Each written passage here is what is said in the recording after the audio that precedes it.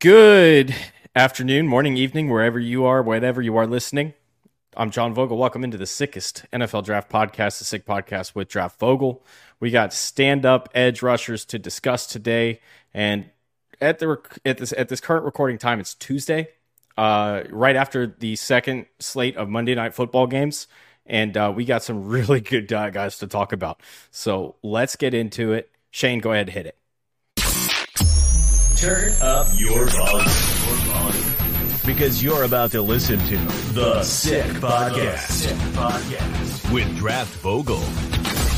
With the first pick in the 2021 NFL Draft. The first pick in the 2022 NFL Draft. With the first pick in the 2023 NFL Draft. The sickest NFL Draft Show. It's gonna be sick. Well, let's go ahead and bring our co-host into this, Justin Gamble at GamScout on Twitter. Hey, so there's one thing that happened this weekend, right? Yeah. I think as Coach Prime likes to say, to be prime, you got to look prime. So, what up, Dion? Oh man. What a game that was Saturday night.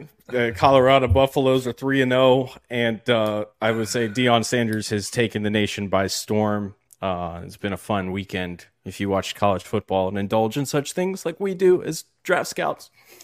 But I'm going to go ahead and wear these for the duration of the podcast because, you know, it's so fitting. We all Colorado fans now. We're all Colorado fans. I was wondering if you're going to wear them the whole time. It's a little intimidating, a little off-putting, but I'll deal. I can't see your eyes now, bro. My mama, she didn't teach me to take my hat and my sunglasses off when I'm talking to adults. Here we go. Yeah, see, you barely sneaks it out, man. Barely snuck it out. And I was in Boulder for that one, and the people were sweating out there, bro. No, I bet they were. It was tense, man. It was tense. Yeah, I fell for the whole 23-point gimmick on the line thing. I was like, yeah, they're going to come out there and smoke them. And so I think it was about the third quarter when I was like, all right, I've already lost that, so we're just going to move on. I think I took 13 and a half, and I was like, they'll hit this, like, 2 touchdowns. They beat Nebraska by 20 something. I was like, this will hit. We're good. Nope. No, Overtime. Man, that was an outrageous game. But CSU has some dudes, man. They have the receiver, the tight end, the quarterback looked good. That was a team that, like, I don't know how they're getting shellacked by everyone they're playing, and then they have all that talent that they show out versus CU. It didn't make any sense, but hopefully some of those boys will show out the rest of the year too, because, yeah, they have some draftable guys in that squad. So I'm actually going to see them on Saturday at MTSU. So I'll be at the MTSU game, 6 p.m., kickoff, make it all-day event. MTSU's got some guys too that we'll definitely talk about at some point this year. We're definitely going to talk about the Colorado State's got a couple of really good receivers as well. In fact, one that's probably going to go top 75. So, but anyways, getting into our podcast today, man, we got stand-up edge rushers. And like I started off with, last night, if you were watching Monday Night Football, it's Tuesday night when we're recording this, we saw one of the best stand-up edge rushers go to work yet again. Came up with, I think he had a sack last night. That's 4 on the season now. And a fumble recovery for a touchdown. And I think that's probably a good place to start this show, is talking about TJ Watt. Watt. The difference between the stand-up guys and the three-point hand-in-the-dirt guys. It doesn't seem like much, but they have vastly different responsibilities. I think it's a different pass rush approach. And yet TJ Watt has been, since he came into the league, one of the best ones. We saw Micah Parsons go absolutely nuts this weekend. Jeez Louise, man. The NFL has a problem where there's not enough good offensive tackles right now, but there's way too many good young edge rushers and established edge rushers. And, the edge rushers are winning the battle each week because I don't know how I would handle some of these guys. Like Micah Parsons comes in at 6'4", 250 or whatever, running 4 threes. That's not fair. No. And, TJ Watt doesn't run anything close to that. And even he looks like an alien and a problem out there. So I'm like, some of these younger, twitchier, smaller dude, like, I don't know where they come from or how we breed them. But this should be a good podcast because there's a lot of these ones when you look through drafthistory.com and you go through and see like, oh, wow. Like there's another one I forgot about. There's another one that's, I was looking at Uchenna Nwosu from USC, and now he's making a name for himself in the NFL. He kind of blossomed late. Kayvon Chason from LSU. Mm-hmm. I think he was the 20th pick in the 2020 draft. This might be the year where he finally starts to look like the guy we thought he could be. So, yeah, man. Well, it sounds like you've already started our first point here, I think, because, we talk. I think the first kind of thing that you're looking at when you're evaluating these guys is long speed versus short burst. Yeah. So like, I think that we get so caught up in the 40-yard dash, right? Where we're always worried about the 40-yard dash. What was this 40? Was it under 4.8? Blah, blah, blah, blah. And we miss on these certain aspects of short burst. Yeah, I know the sunglasses. Just stop laughing. No, I just can't. I'm sorry. Deal with it. Deal with it. It's happening. It's happening. Yep. Yes. Prime, baby. Come on. Don't. Okay.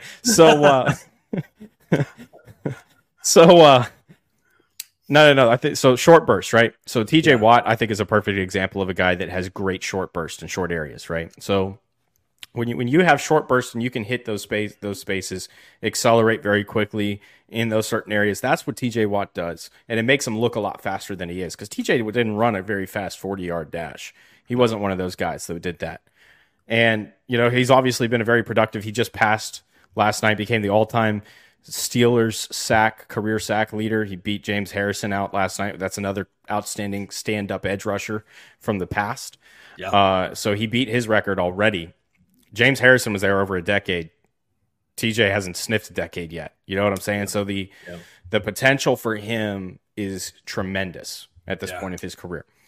So when you're looking at an edge rusher, I think the first thing you want to look at is don't worry so much about the 40-yard dash. And this is one of those where you want to start looking at measurables like, hey, what's his 10-yard burst? Those first 10 yards of that.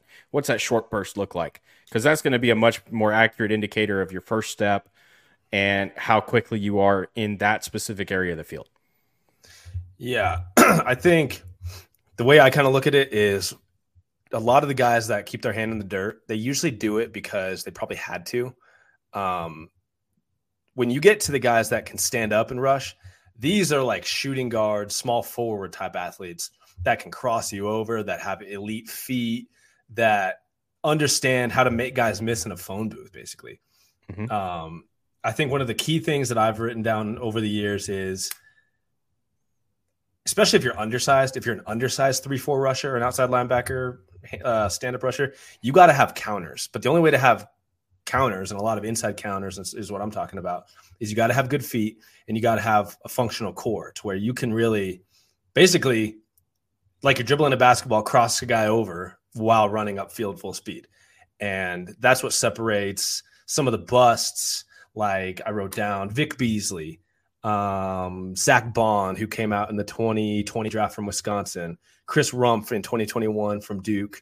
A lot of these undersized guys that dominate in college, and they get to the NFL, and the offensive tackles are just as athletic as they are. Now they have to add stuff to the repertoire. Just speed and athleticism won't do it. They got to have functional strength. They got to have counter moves. And if they don't have that, if they're too segmented of a mover, or they just can't, dip and bend while having someone's hand on you and maintain up the arc, then you're not going to succeed. And that's what TJ Watt has. That's what Micah Parsons has. Von Miller, Terrell Suggs, Tamba Hali, Justin Houston, all these great stand-up rushers that we've seen over the years. These guys are elite athletes. And they can – because a lot of times we see stand-up rushers – they come off the line and they don't blow off the line. We usually see that with like the 3-point guys, the hand in the dirt. Their goal is to just, as soon as they see the snap, fly upfield and see if you can threaten upfield. And probably you're going to end up converting speed to power. You're going to have to go through the offensive tackle if you don't beat them upfield. But these stand-up guys, like I said about crossing dudes over, a lot of times we see them kind of hesitate off the line, and they're such good athletes. They can wait it out and counter outside, inside. Spin inside, spin outside. They can do so many different things. So it's a much more diversified rush plan you have to have and be able to execute as a stand-up guy. But we're seeing a lot of dudes do it. So you talked to, you mentioned the busts that you wrote down, which I'm glad you wrote some down, and thank you for sending them to me before the episode, so that I could be ready for that. I just got home like 3 minutes ago, bro. That's fine. I'll take it. But Vic Beasley is a good place to start because Beasley was a guy that came out of Clemson. We talked a little bit about Clemson last week and the scheme that they ran for several years when Brent Venables was the defensive coordinator there, and how it masked a lot of deficiencies that these guys had in their game. Yeah. But it also opened up opportunities for these guys to be productive in the scheme. And Beasley, I think, was a really good example of that type of a player in college, where he was in a really good scheme where he was able to be very productive. He had one productive season in the NFL. It just happened to be the year the Falcons went to the Super Bowl. And I think if you go back and you look at some of what they did, it was a lot of similar stuff, using Beasley in that specific role where, hey, we got to scheme him to get opportunities where he's going to win. We got to shoot him through gaps. We got to find ways to stunt him. And that's where they were able to use him, because he had 14.5 sacks that year. Like, people kind of forget about that. I think he had 4 against the Broncos one game, too. He sacked Paxton Lynch 4 times in one game. Just Paxton Lynch, but still, you got to beat that offensive line. Yeah. But, Beasley had a very productive year that one year that bought him really 3 or 4 more years in the NFL. And then he was in another one of our friends in the XFL this past year playing for the Vegas Vipers. So the thing no, go ahead. Sorry. Go ahead. No, I was just going to say the thing with him was he's one of these guys where he had some athletic ability, where he tested really, really well. And I don't think he was necessarily as good in the short burst as he was his long speed and those types of things. I think his short burst lacked. That's funny you say that because, well, for people who don't know either, this Vic Beasley came out in the 2015 draft. He was the 8th overall pick that year. And that year had Dante Fowler, Shane Ray, Randy Gregory, who ended up falling to the second round because of, I believe, marijuana type stuff. But Vic Beasley was like all the rage. People thought he was like this elite speed rusher that was going to come in and just dominate with his athletic ability. He was one of the first years I really started to get into evaluating. And for some reason, I couldn't figure out what I didn't like about him. I don't think I could articulate it to myself well enough at that point to be like, something's off with this guy. But looking back on it now, he was high cut, which is not ideal. As an edge rusher, you don't want to be too high cut, which means his legs are a little too long. And that's tough to kind of alter your stride length when you're running upfield. And it's tough to, bend and dip when your legs are super long. He also had really thin hips. He didn't really hold his weight that well. So you knew, he's not going to hold a lot of functional weight. He comes into the combine at 6'3", 245.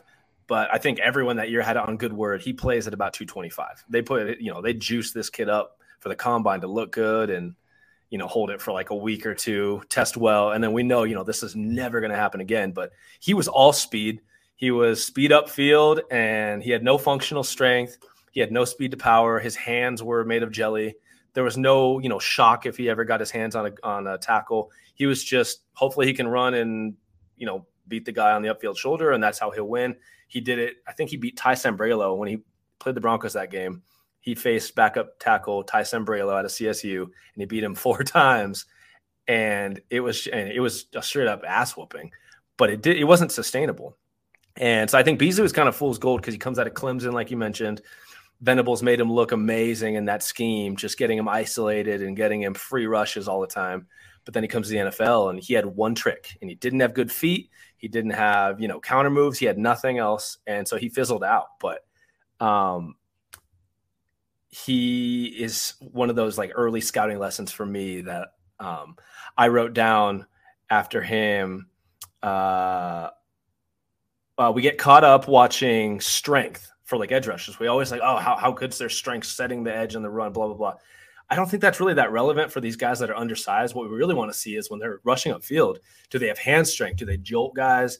Can they operate with hands on them? Beasley was not that guy. We got to look at, what they are able to do when they're the ones inflicting, imposing their will. But he was not that guy. He had thin hips, and that's another thing. Like Chris Rumpf came out we'll move to him real quick.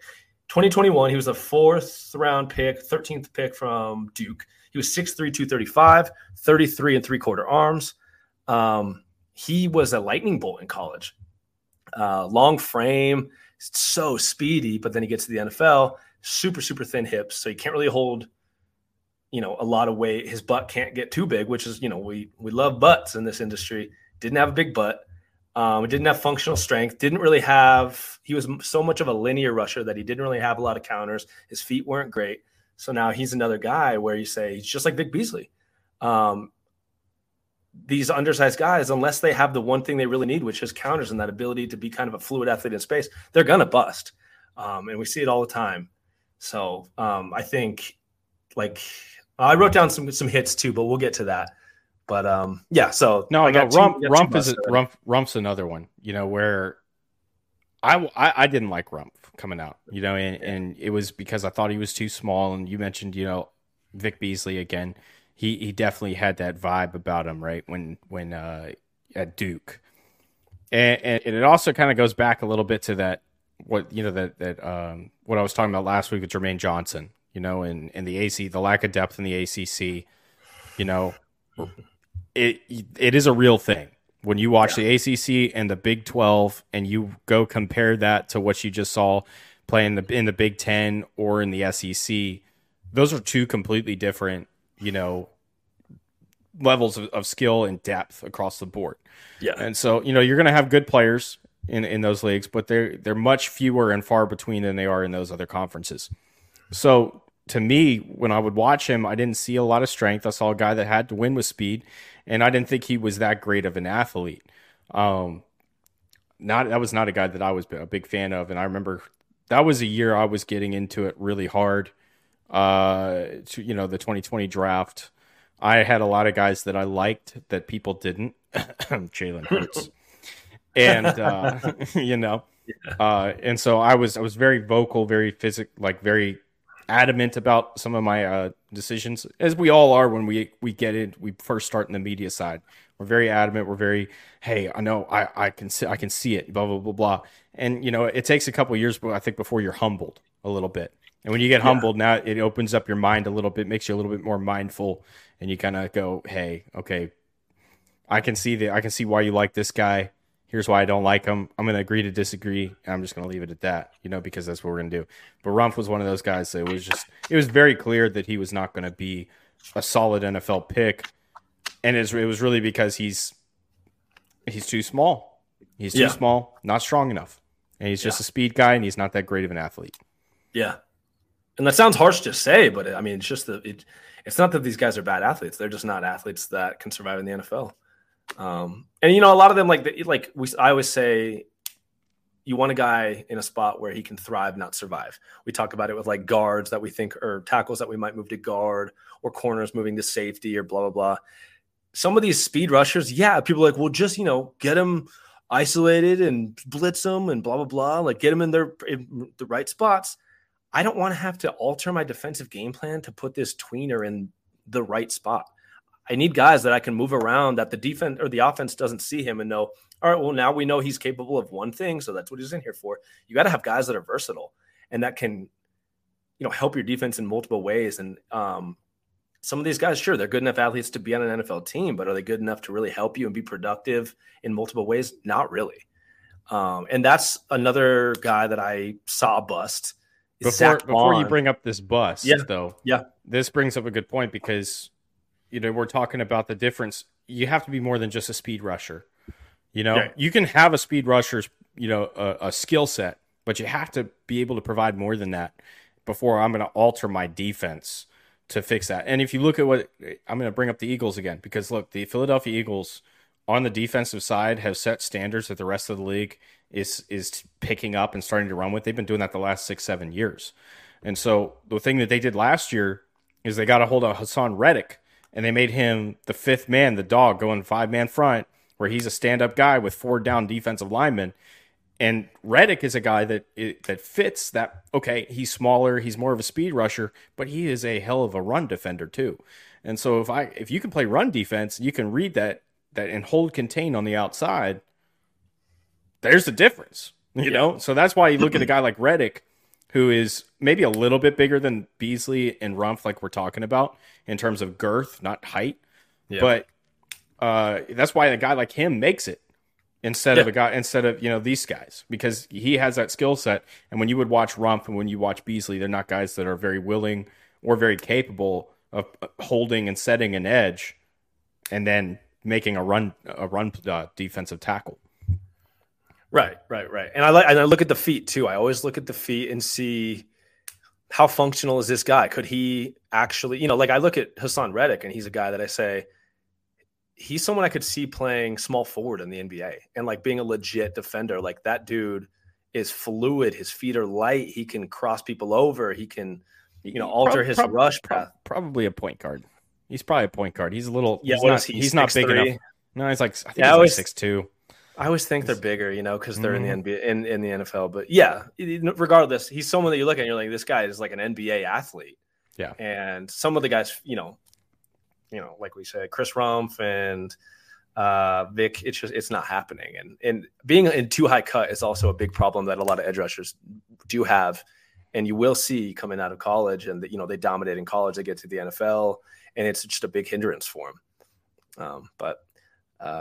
Anyway, my third bust that I was just going to bring up real quick was Zach Bond out of Wisconsin, 2020 draft, 3rd round pick, 10th pick of that 3rd round, 6'2", 238, 32 3/4 arms, 9 5/8 hands. This guy got a lot of round 1 talk, and I don't know why. I mean, he was productive in college. I don't really remember how you felt about him, but he was another one that I looked at and said, he's so good in a straight line. He's not too high cut. His body looks good, but he's so good in a straight line. But for some reason, anytime you ask him to alter his rush plan at all, you can tell how linear he really is. And I think Lance Zierlein, I wrote this down, Lance Zierlein in his evaluation of him put mechanical in his rush counters. Anytime he was asked to counter inside or outside or do anything that was not his initial path, you could just see how stiff and like robotic he became because he had to think about it. He wasn't just a natural, I can swivel my hips or dip and bend. It was very much a mechanical approach to pass rushing. So even though he was so explosive and he even had a little bit of hand strength, another undersized guy that just didn't have the right counter moves and the right ability to be a counter rusher. And, I don't even know what roster he's on right now. I know he got drafted by the Saints, but since then, I'm not actually sure what happened. I know he got moved off ball at one point, which is also not a good sign. You don't want to move him off ball because you draft him to be a stud edge rusher, and being as explosive as he was, and now he can't do that. You got to move him off ball. That's not the best start to your career. No, and so Bond was a guy, I'll be honest, I didn't study a lot. Yeah. And, it's because when I initially watched him, I wasn't that impressed with him. And I moved on to bigger and better players, so that sounds so harsh to say. It's like, that's like me being nasty. But Bond wasn't the guy that I looked at very much that year because, I thought it mediocre. I was thinking later round pick. And that year, I think I was running, I think I had a website.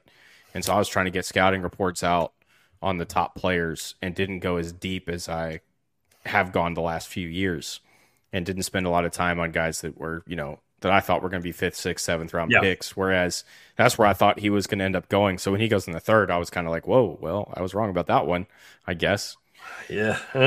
Not really, apparently. Not so much, man. I mean, and the thing is a lot of these guys that maybe get to the NFL and they relied on their athletic traits only in college, they take some time to develop. Like we've seen, Uchenna Nwosu was a prime example. He was the 2018 draft. He took 2-3 years, I believe, came on so strong after that. And now he kind of has his spot as a situational rusher. He's become a better run defender, so he can, play base and play a lot more snaps. K'Lavon Chaisson from LSU, probably this looks like his year where he's starting to, through 2 games, he looks like a guy that might become, because I remember coming out of college, man, I think Chris Sims compared him to like Von Miller. He got comparisons to Aldon Smith by like Lance Zierlein. And I didn't see that. I thought he was too passive. I thought his motor ran real cold sometimes. I didn't see a lot of counters in him. I didn't see a lot of hand strength. But you couldn't deny the long frame, the height, the speed off the edge, the burst, the dip and bend. There was a lot. He had the outlines of everything you'd look for. But I think he just relied too much on athleticism in college. Maybe he's about to come on strong this year. I hope so, because he was a promising prospect. But some of these guys, it's just you think you're so athletic, then you get to the next level and you're like, shit, everyone's the same as me. Now I gotta add things to my repertoire I don't even know. But then you're like, what am I supposed to add? And so I think that comes with good coaching. That comes from a good team that probably has depth, that lets you sit for a while and kind of watch the vets, or the coaching staff doesn't need to rely on you. There's not that pressure. But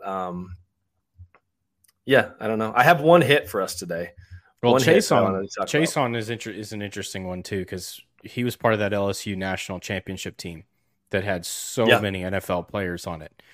So when you even look at that defensive line that they had, Chason got a lot of one-on-one opportunities when he was at LSU, and that's because they had to block everybody else. You had to account for everybody on that back end and the linebackers and in the secondary, because Dave Aranda was doing a great job dialing up where he was bringing pressure from, giving different looks all the time.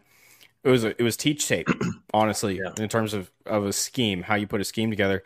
Got Dave Aranda the job at Baylor. So he was unblocked a lot, which made no sense. Because but if you think about, you got to remember, so let's actually bring this up now, because we have this. You got to think about techs. So Shane, if you'll go ahead and pull that up for us. I talked about this last week. I said we're going to have to go over this a little bit in this episode.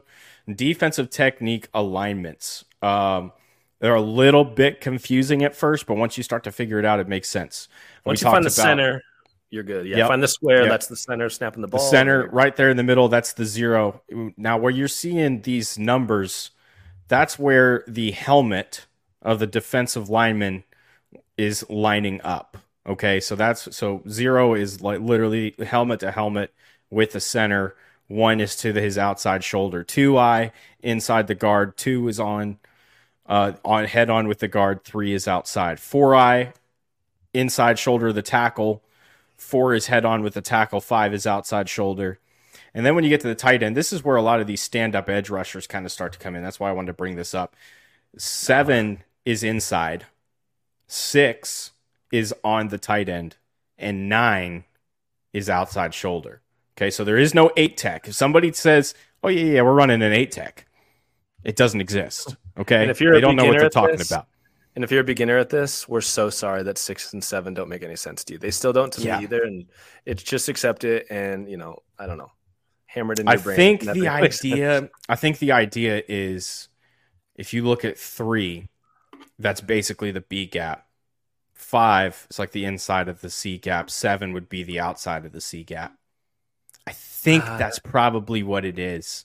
I don't know. Bear Bryant came up with it. He's dead. You can't ask him. Yeah. But he's the one who came up with this. So that's the tech. So when I'm talking about a really good scheme and getting looks, what you do is you align these defenders into the right techs to disrupt pass blocking sets, basically. And so what you look also, so a really good one to disrupt, if you want to take the guard and the tackle away from the tight end, you're going to put a guy at the 3. Okay? That's going to be your first start, because you want that 3 to probably be doubled. You want the tackle and the guard. You want the tackle to be looking for something better. That's a potential one-on-one if the tackle gets off too early. You're going to put a 0 on the center. Then when we come to the tight end side, you're going to put another 3. And then you're going to go with a 5. And then what I was talking about with the Eagles, they were putting a 7 or a 9 with Hassan Reddick. So that's basically what they did to disrupt everything, the pass rush, pass blocking sets, because what you're doing is you're forcing all of these guys to decide if there's going to be, a double team, and then you're overstacking to another side. That's how you get one-on-ones with tight ends. When you have one-on-one across the board and you have a guy at a 0 or a 1 that cannot be single blocked, they're gonna double him. If you got 5 guys on the line, now you're one-on-one with the tight end. So I see all these guys, these quarterback gurus going, don't let Myles Garrett be one-on-one. Don't let TJ Watt be one-on-one with the tight end. Well, they disrupted the pass blocking set because of their alignment and the way that they stunted or the way they moved with it. So yeah, that's the tech alignments. Thank you, Shane. I appreciate you pulling that up. So what we're kind of talking about right now is guys when they're stand up, they're mostly in the 5 or the 7. Sometimes if you got a tight end, you're going to be in a 9. Basically. Yeah. you usually won't see a guy rush the passer from a 5 technique, because if you can get him wider and, force the offensive tackle to defend more space, that's what you want to do. You rarely see him in a 5, but like the Eagles for a while now have gotten their guys out in the wide 9 sometimes. I mean, they do a lot to get their guys in like the most beneficial rush spots they can, and just, wreak havoc on them. And then when they do this bear front where they got 5 guys up there and Hassan Reddick just does whatever he wants on the outside, that's impossible. Impossible to defend. And we see the Cowboys trying to do it now. They do a lot of different stuff with all their depth with Dorrance Armstrong, DeMarcus Lawrence, Micah Parsons. There's just too many people to defend and too much blocking to account for, you know what I mean? And I don't even know, as an offensive coordinator, if I played Dallas, like looking at their scheme, I'm not really sure. Who do you choose to run away from? You can run away or roll out away from Parsons, and he's going to chase you down backside. You can go right at him, but he's going to beat somebody up and come at you. So there's really having a guy, an elite stand-up rusher that you can really move around the formation is amazing. And Micah Parsons is an alien. And he's honestly not even a guy that I would say moves like a lot of these other guys that we see. Would you say he is such a linear pass rusher, as far as he's just kind of a brute, and he's not a guy that has to rely on, like we see Hassan Reddick, for instance, Josh Uche on the Patriots, even Von Miller for a long time was like this, where you see them doing all this crazy, ghost moves and stuff to get guys hands off them and basically never be touched. Micah Parsons doesn't care what you do to him. He can run through you, around you. He's kind of a brute. And for an undersized guy and a stand-up edge rusher that we, a lot of people said coming in, is he big enough to be an edge rusher full-time?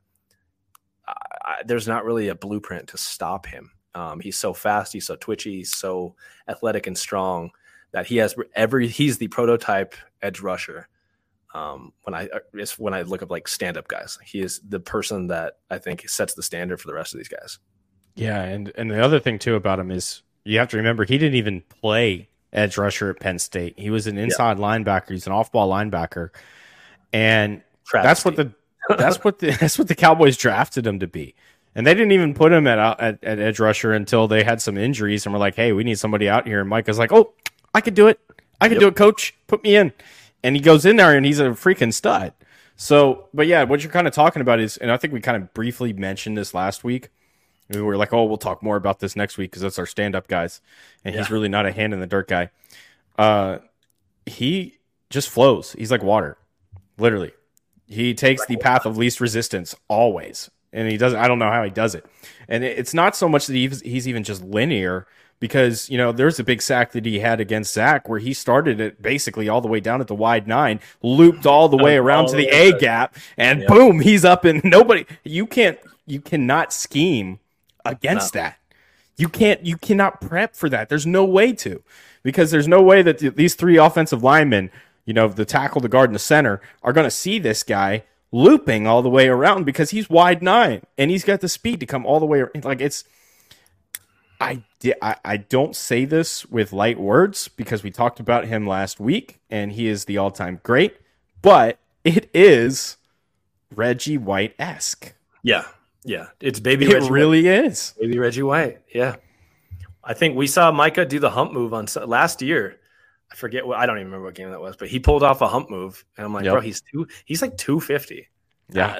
There's no excuse for letting this little man, but 250 as an edge rusher against a 320 tackle. There's no excuse. There's no way that should work. But he is like, I was talking about other guys being basketball players. He is like a 100-meter dash sprinter when he comes off the ball. Like he's not someone that you see rely on slow counters all the time. He is someone that just goes 100 miles per hour, and then, whatever's in front of him is going down. It doesn't make any sense to me. But look, I can't stand the Cowboys. As an Eagles fan, I can't stand the Cowboys. But just as a Tennessee fan, I can't stand Alabama. I still respect and appreciate watching what Nick Saban has done at that program, because that's greatness. We don't get to witness greatness everywhere we look. Aaron Donald, defensive lineman, we'll probably talk about next week when we get into defensive tackles. Great. That's greatness. You know what I'm saying? That's greatness. Yeah. So I think that you have to look at even Tom Brady. We're not going to see another Tom Brady just pop up out of thin air. You know what I'm saying? Like there's not going to be another 6th-round quarterback that's going to come into the NFL by storm, win 6 Super Bowls. I don't think. Yeah, I mean, we probably won't even see that from a first overall pick. Like, I don't think anyone will come in and do that and dominate at the level that he did. I mean, because you can make the argument and say if Reed sticks around with Mahomes, maybe they'll come close. But that's my point being that you see greatness, you have to appreciate it, and if you don't, then you're not a true fan of the game. I don't think, or a true analyst for that matter. Yeah. I look at Micah Parsons. That's greatness. That's pure greatness. There's no way to stop him. Nobody's figured it out yet. I don't think anybody's going to figure it out, especially with the way that, Dan Quinn is dialing him up right now. We have to appreciate that kind of greatness because we're not going to see another 6'2", 6'3", 250-pound alien step into the league anytime soon and dominate in this manner. He can play anywhere on that defense too, dude. You could probably put him in safety, and he could probably play safety. You know what I'm saying? Put him at strong safety. He's the next Cam Chancellor, possibly. Yeah. He's better than Cam Chancellor. He's bigger, faster. Yeah, bigger, faster, stronger. But yeah, oh man. Maybe I don't know about his hands. Maybe he's got bricks for hands. I don't know. I don't care. Just hit people, dude. Just hit people. Yeah. Well, that's the thing too. Is like someone asked me, a buddy of mine he's kind of he's just a fan of football. He doesn't really, get into the stuff we do, but he watches it all the time. And he's like, why didn't Micah Parsons go higher? Like, he goes, this edge rusher should be like, that's a first overall pick. What happened? And I said, well, this is proof that college coaches don't always know what they have. They don't know best. And that's, not saying they're not brilliant men. They are. Obviously, these guys are running D1 programs. They can manage and do so many things all at once. It's astounding, but it doesn't mean that they get every single player right. Micah Parsons, yeah, if you watched him at Penn State, I was one of the main guys that was for a while like, what? I don't get this Micah Parsons prospect because clearly he has all the athletic gifts, but they got him at Mike linebacker. And if a team drafts him to play Mike linebacker, you're not getting a guy that is suited best there. Like, he doesn't look great. You can tell he's disinterested too. He just looks like he could do so much more. And he played edge rusher in high school. And I tweeted at one point pre-draft, I said, if you put Micah Parsons at edge rusher, you might get the next Von Miller. Like, really? And sure enough, this dude comes in and don't limit these guys. But James Franklin had him at edge rusher or at Mike linebacker. Yeah, we're not going to talk about all the people that James Franklin's messed up. That's a whole podcast episode.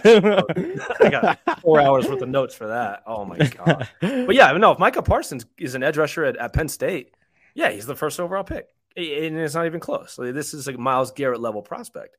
So he was not this guy in college simply because he didn't play this position. And I think that's something that we overlook so much is like coaches don't always put their guys in the right spot to succeed. And that's okay as long as, they find their way eventually. And luckily Micah Parsons went to the Cowboys and, the rest is history so far because I remember you tweeting that about Micah too. Because I was not a fan of Micah either. I was like, this guy just sat out a year of football. Yeah. Because he sat out the whole COVID year. Yeah. Yep.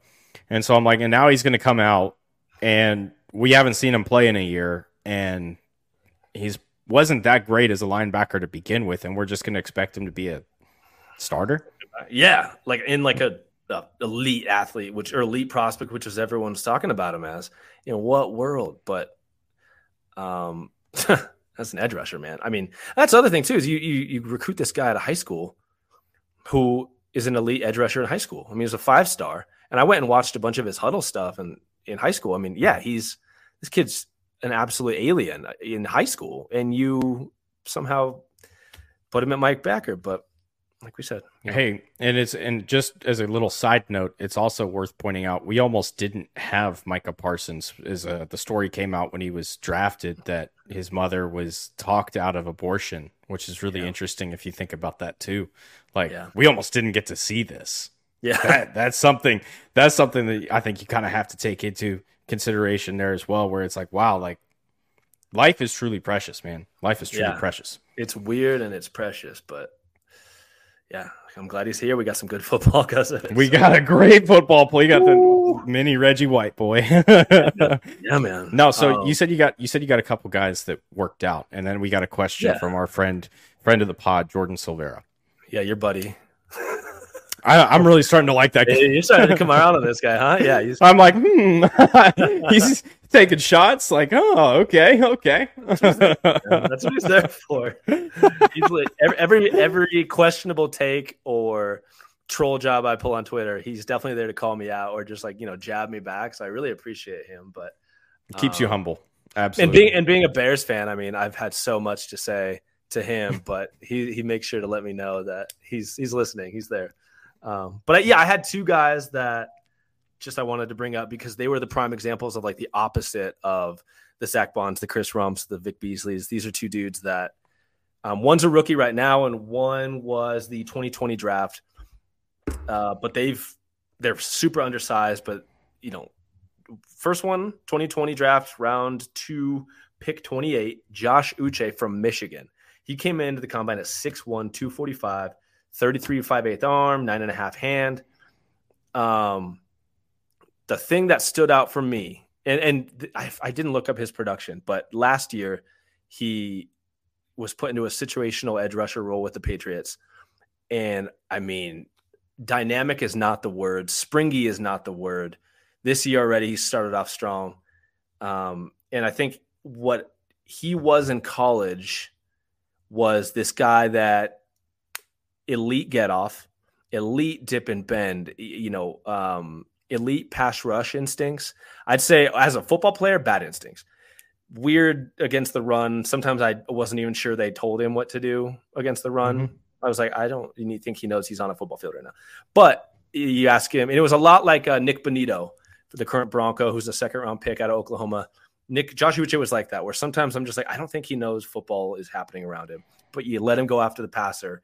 And despite being 6'1", 245, didn't matter who got their hands on him, did not alter him at all. You could tell he had amazing core strength. He had amazing lower body strength. And when he won the length battle, which wasn't a whole lot because he's an undersized guy, but when he won the length battle and got to offensive tackle's chest first, big time jolt in his hand, big time jolt.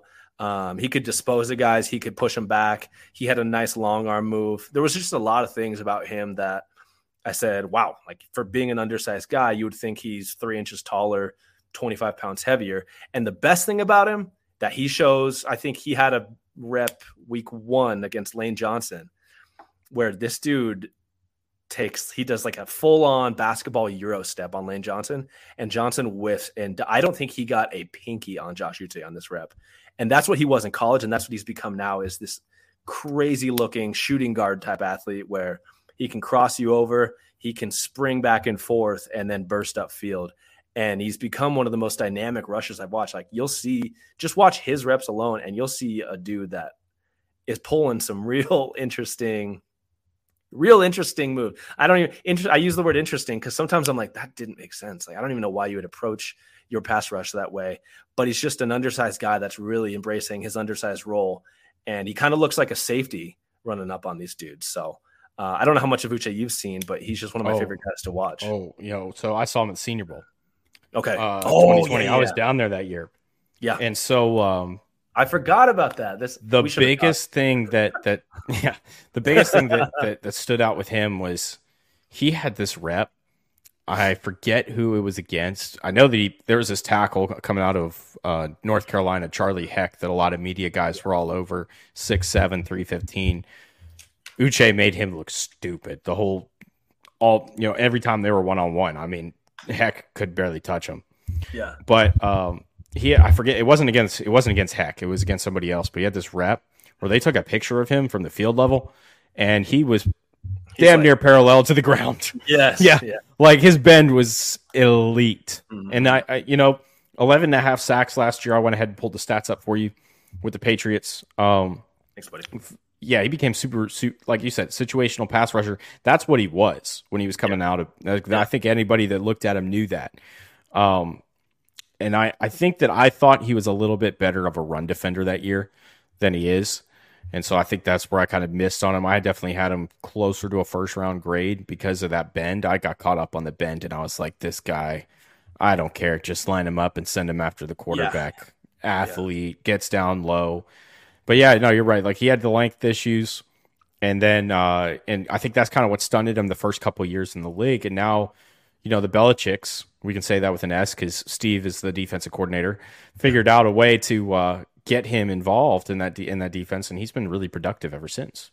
Yeah, man, he's just like another one of these guys that he's so much different than like a Parsons, but there's a lot of ways. They say what's that saying? There's a bunch of ways to skin a cat, or blind squirrel finds a clock twice a day. I don't know, whatever it is, but he's showing that there's a bunch of different ways to be a productive stand-up edge rusher.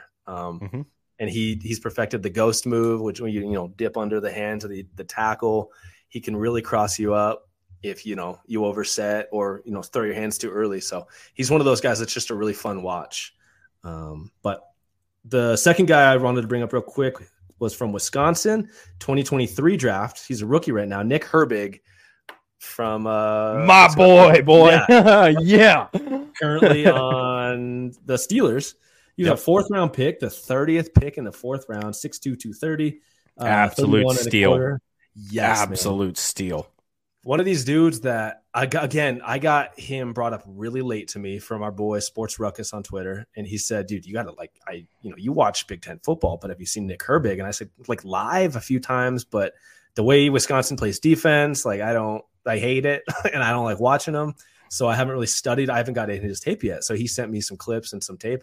I was like, dude, this guy is wild. He looks small for sure. He's 6'1", or he's 6'2", sorry. But I think he's kind of. I think he's 6'1". I think he's 6'1". He's stumpy. listed as 6'2".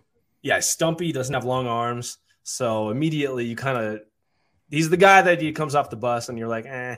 And then he gets on the field and you're like, we don't really have to plan for this guy. Like, it's fine. But dude, the get off on this kid, elite. The functional strength, again, when guys get their hands on him, doesn't affect him, doesn't affect his rush plan. He can bend and dip. He has strong hands. He times his hands well. He's a real technician. If he was, another inch taller, another 2 inches taller, had longer arms, if he just had a different frame, 1st round pick. But he just looks the way he does, and he can't control that, and that's why he dropped to the 4th round. But holy crap, the Steelers got a steal, and he's already getting big time reps for them. And if he wasn't behind T.J. Watt and Highsmith, he might get more reps. Yeah, and they're developing him to probably replace Highsmith. I think that they're going to probably let Highsmith walk. They're not going to re-sign him, and Herbig is the replacement. But no, this guy, I think I was watching 2021 tape, summer of 22. I forget what game, and I had come into it. I knew about Spencer Lytle, which was the other guy that played on the other side in that 3-4, and I knew that to kind of look at him and whatever. And I was like, whoa, who's this number 19 guy? Like, he was a problem. Yeah. And no, he's one of my guys. I thought he should have gone way before the 4th round. He should have. The Steelers got a great steal. And what does he have? Counters. He has counters. He can cross you inside. He has great feet. He can bend inside. Like, he's very functional. He's not just a speed guy. He doesn't just have the little bit of power that he has. He has so much ability to just cross you up and make you really defend all the blades of grass around you, because there's not really one way to stop him. Mm-hmm. Exactly. He's crazy. Yeah. Herbig, man. Yeah. Those are my two hits. So those are my two. So the thing to take away in common, I think, is you can't be a linear athlete in a sense of north-south as an edge rusher. That just doesn't work. Not as a stand-up guy. Yeah. That's if you got a scheme where you can shoot gaps all day and that's all you're doing and you're working through stunts and different things like that, maybe. But that's a lot of scheming, and that takes away a lot from the run defense, because now you're putting people out of position to defend the run. So what I think that is in common, we've kind of talked about, you brought this up, is first, number one is counters. And that goes back to exactly what I said last week. It's a chess match. You are playing chess on the field, not checkers. And if you can understand that as an edge rusher, as a pass rusher, you're going to make an impact. And the other thing I think is functional strength.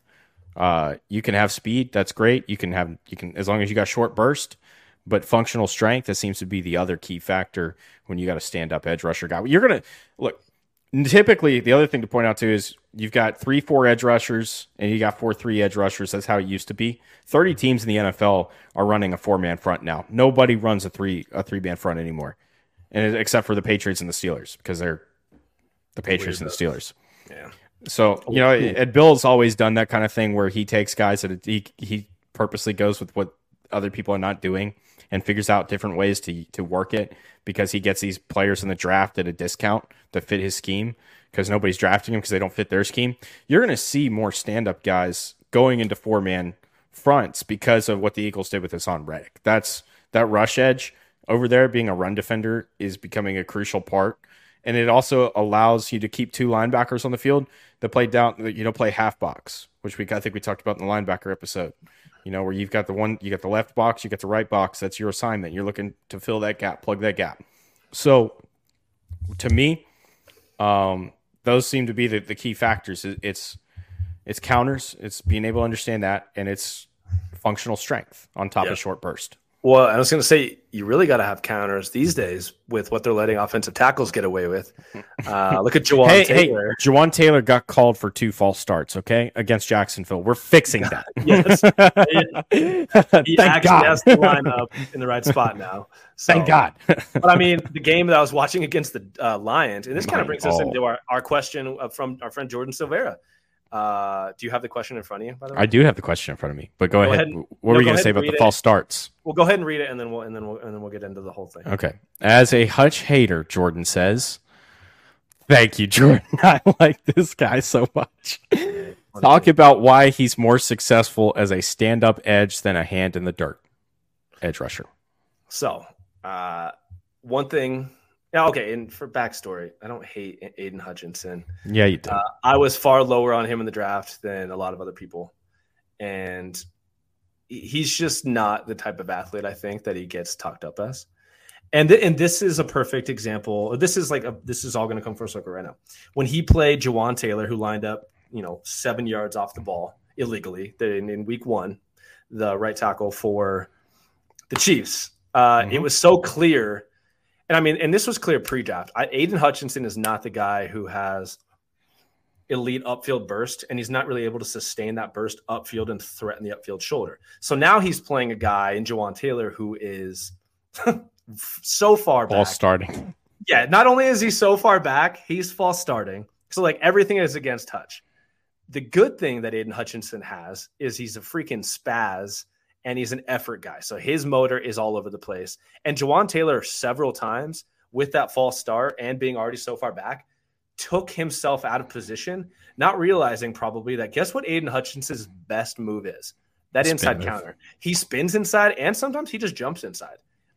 That's Aiden Hutchinson's bread and butter because, like I said, he's not the guy that from a 3-point stance too, with his hand in the dirt, those type of rushers need to have that upfield burst, and usually their best move is you got to shoot upfield as fast as you can. You got to threaten that upfield shoulder of the tackle. That's not Aiden Hutchinson's game plan. His game plan is usually being a head-up rusher, which means he's staring at the head of the offensive tackle, and what he's going to do is either try and go through them, or he's going to dance with you and probably spin or jump inside. Well, with Taylor being what he was that day, Hutch was giving him fits.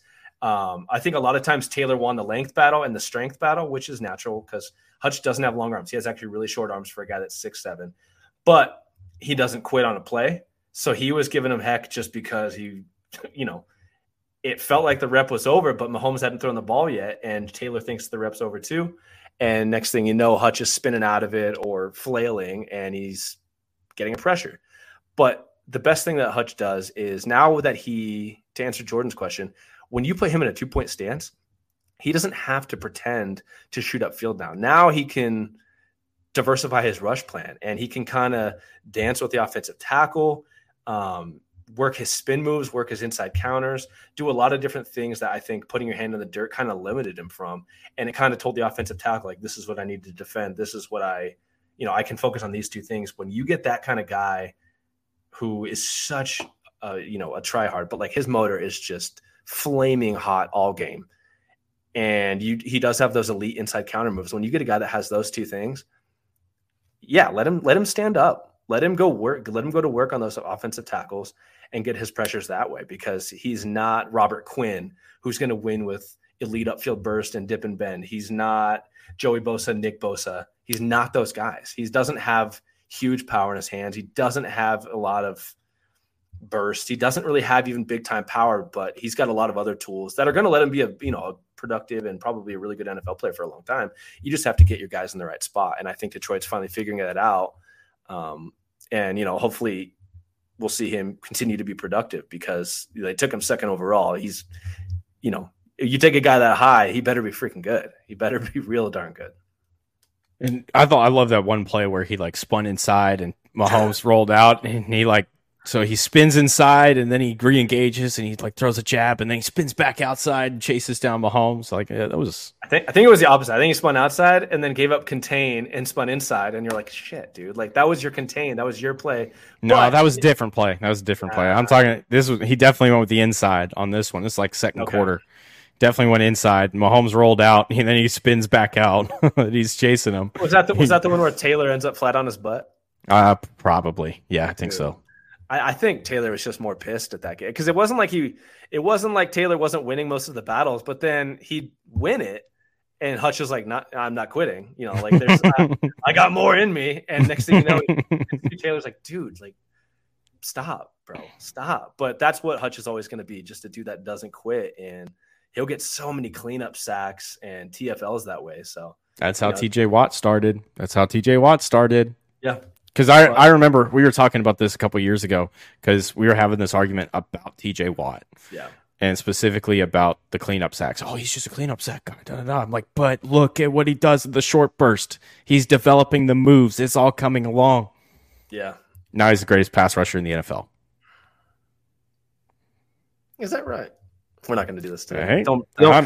I'm quoting the great J.J. Watt. Thank you very much. Yeah, I forgot. Yep, quoting the greatest pass rusher, greatest defender, in the NFL right now. That's what J.J. Watt did say. He did. He tweeted it last night. Who am I to go against? Whatever.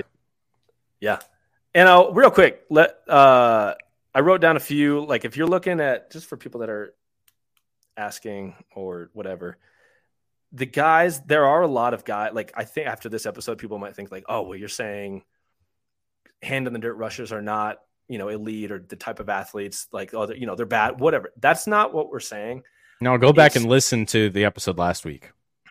Yeah, listen to that. And also there are so many guys that succeed with their hand in the dirt and they win off that upfield burst or with hand strength and power.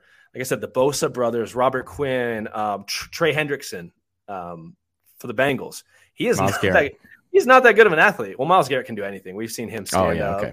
We've seen him do anything. But Trey Hendrickson, if you watch that guy run around, you could play pickup basketball with him and probably be like, he's not that good of an athlete. And then you put him on a football field and you put his hand in the dirt and he is whooping offensive tackles.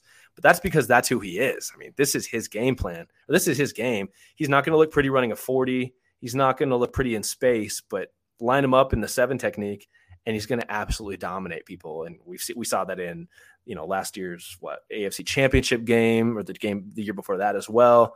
One from the past. Remember Elvis Dumervil? What was he 5'11", 6 feet, super long arms. Not a guy you'd probably want in space or retreating like an outside linebacker. But nope. Dude, that dude in the 3-point stance, elite upfield burst. He had big time length for his frame. He was absolutely dominant in his era. And it was because his bread and butter was hand in the dirt rusher. And it's not to say he's not the athlete that some of these, younger 3-4 outside linebackers are, but it's just different. So that's what football is. It's all about finding the best roles for the athletes you have on the field and trying to get them all to complement each other and win games. Mm-hmm. Yeah, that's the beauty of the sport, man.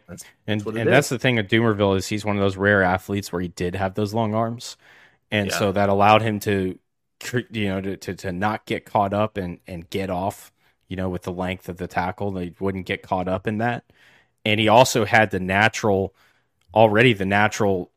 bend that he needed because he didn't have to go as far down as a lot of these guys to get under somebody because he's already there, Yeah. So he's very rare. But when you find those rare guys like Dumervil, they can be very productive for that reason. Yeah. So, and I think a lot of guys.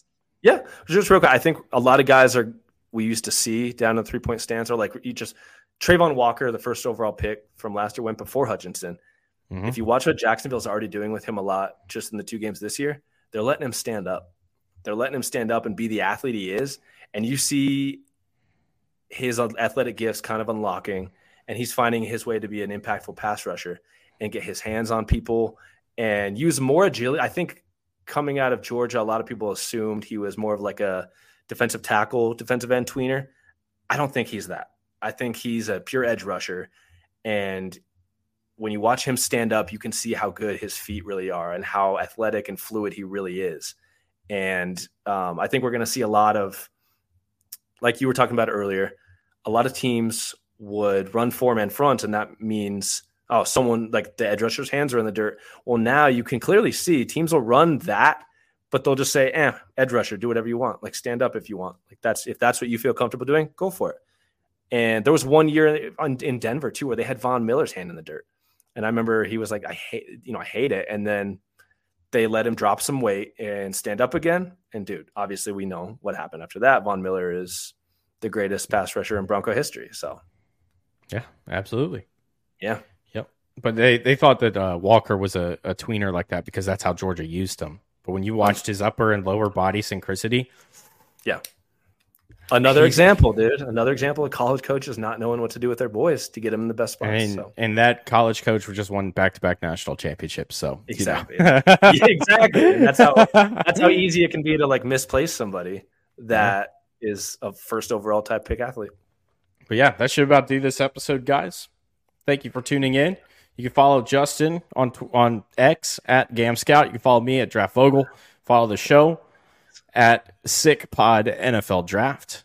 And next week, we got defensive tackles. We're going to be talking more 3-techs before we get into nose tackles, because nose tackles are making a comeback, baby. Yes. Deal with it, man. Deal with it. I'll carry the episode. Vita Vea. Hey, we got a nose tackle this year, and I can't wait to talk about him here in a couple weeks. So back at it next week. Thank you. Shane, let's get out of here.